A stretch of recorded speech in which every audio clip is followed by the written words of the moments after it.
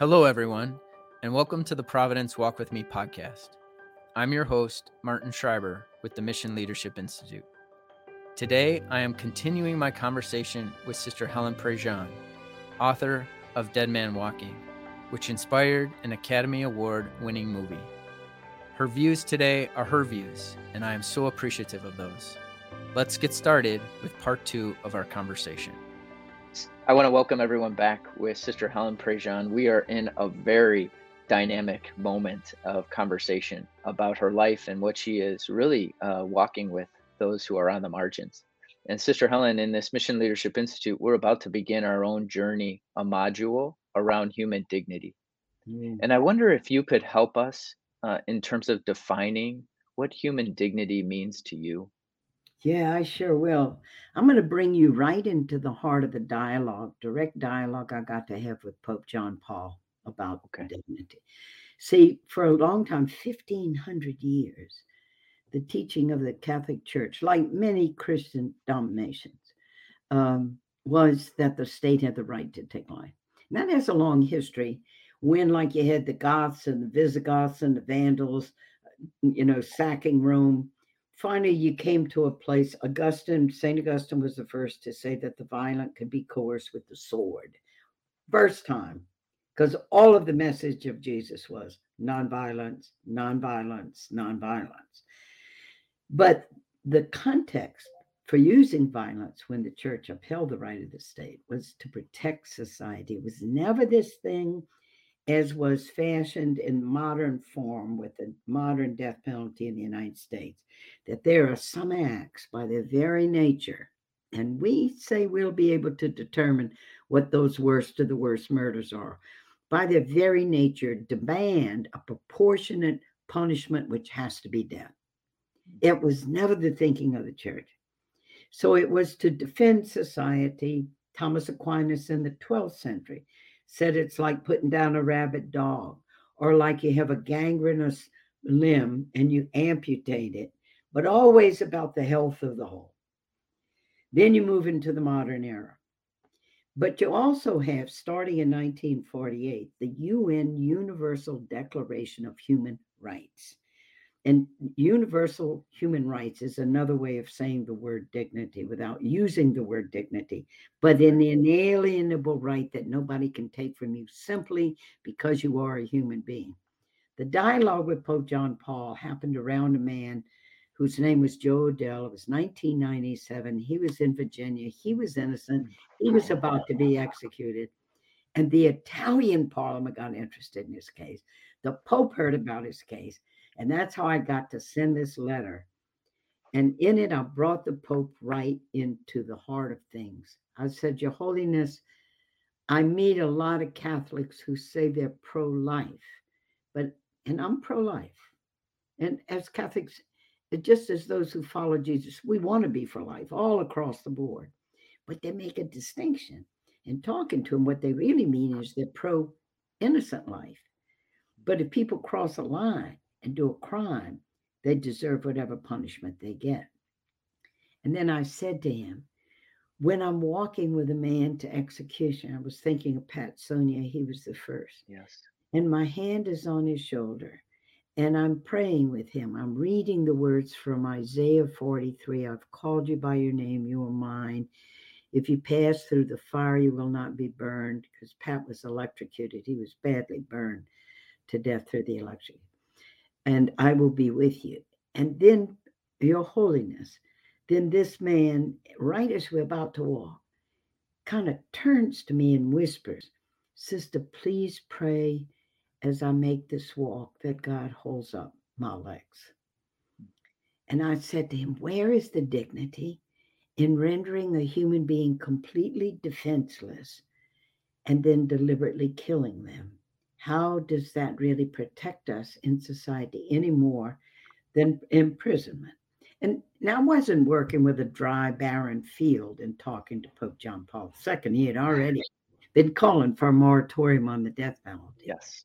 But it was that act that this is, in fact, not defense. This is legalized vengeance. You killed, we render you defenseless, and we kill you. And in healthcare, the dignity of the person is such a big thing. Huge. When, when we're sick and diminished and vulnerable, and maybe we can barely speak, that face of compassion, that gentle voice turning us over, that touching of us, with such gentleness and respect, that's Christ. That's That's Christ. Christ, full blown. That's what it is. And it shores up the dignity of the person. When you walked with him and you had your hand on his shoulders, how did your legs not crumble? And how is I it was that strong. in Oh, let yeah, me tell you what, there's a strength that comes into you because you're not there for yourself. I mm, was so focused on him and what he needed. And so, I mean, afterwards, I came out of that execution chamber. I vomited, I threw up, but yeah, I'd never in my life. But boy, in the moment, and I'll bet anybody in healthcare who cares about their patients and they go through a horrendous traumatic thing where every second counts and getting code blue and all that. yep, And then later you stand against the wall and go, oh, what just happened? How did I do that? Grace comes to us as we need it, not ahead of time. In the death house, while I was waiting with Pat, if let my mind go ahead, like on the day of the execution, I remember it's the morning. It's not going to be killed till midnight. And I let my mind go ahead. I began to imagine, anticipatory imagination. And I began to be very afraid. And then I realized the grace is only going to come inside me as I need it.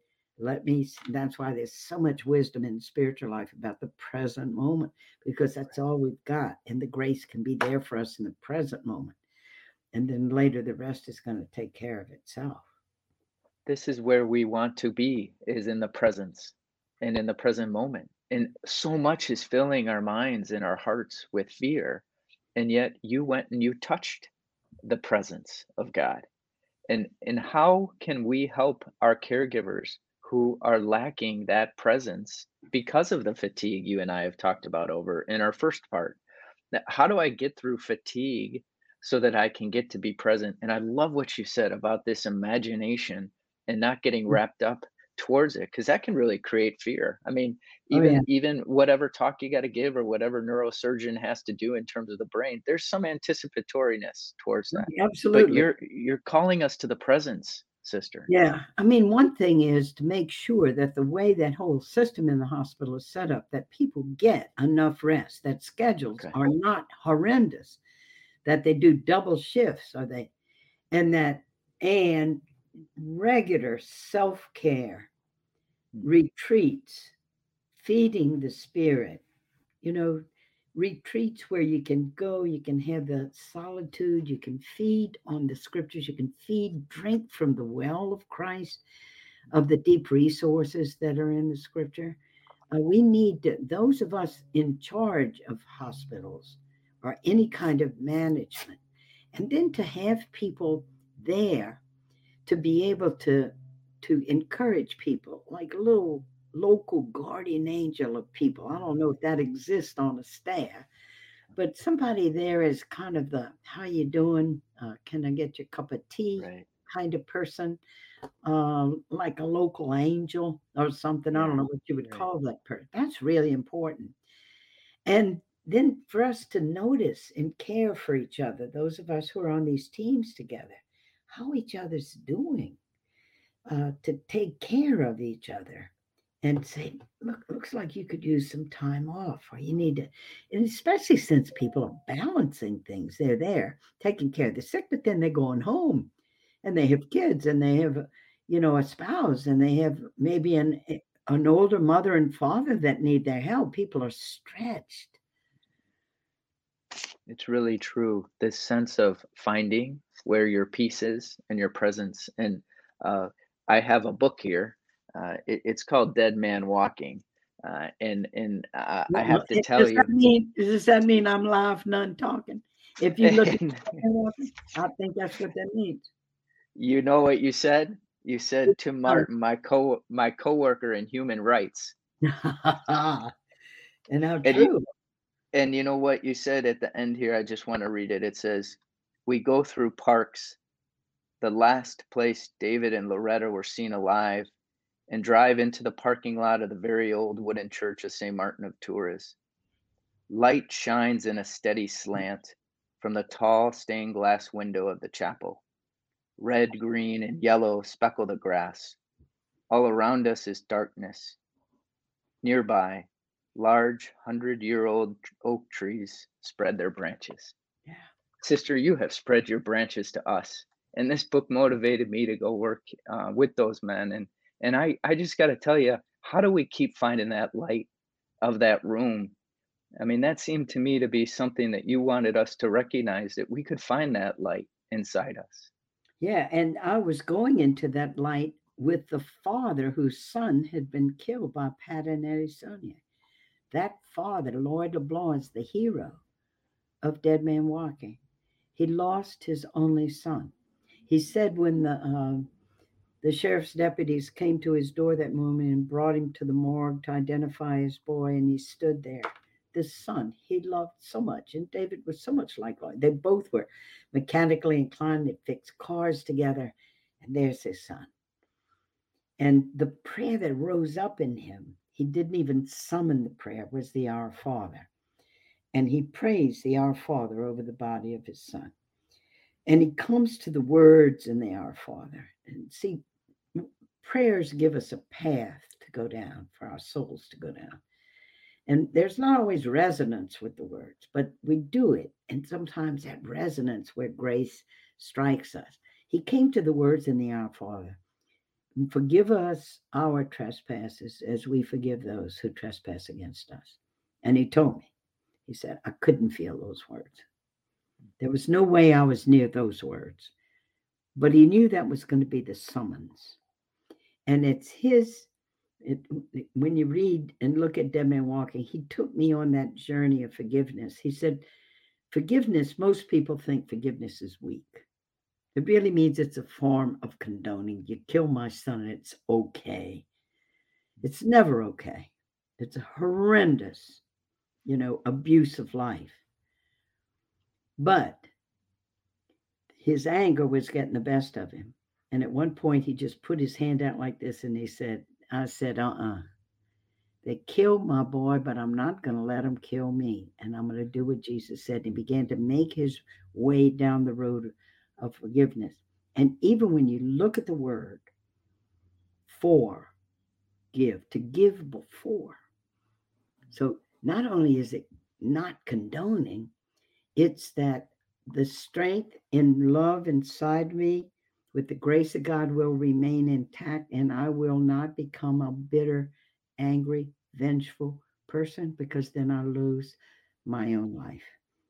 And Lloyd LeBlanc is the teacher in Dead Man Walking. He went into the fire. He lost his son, and Christ rose in him. It was a journey, and it was so hard, so hard.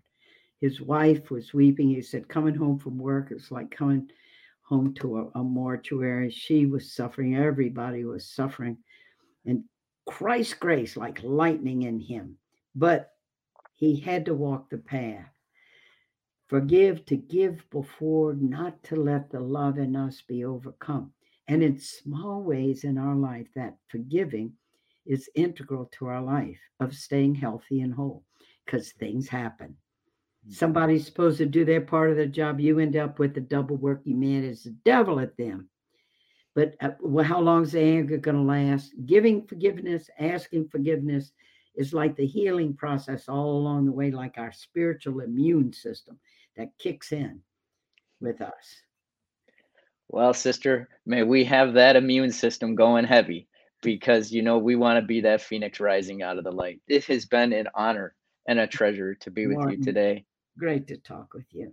Thank you so much. And love to all the people out there who are going to hear our voices, that the love of Christ is strong in us. That divine spark is strong in us. We must nurture it and attend to it, and it can help us see. Maybe what faith means is a way of seeing things, not as the world sees things, not just in their material reality, but seeing them as Christ sees them with the eyes of God. Thank you, Sister Helen Prejean. Thank you, Martin.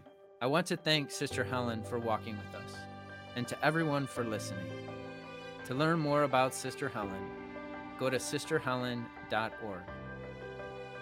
Follow the Providence Mission Leadership Institute on LinkedIn for future episodes with the greatest thinkers and leaders in healthcare.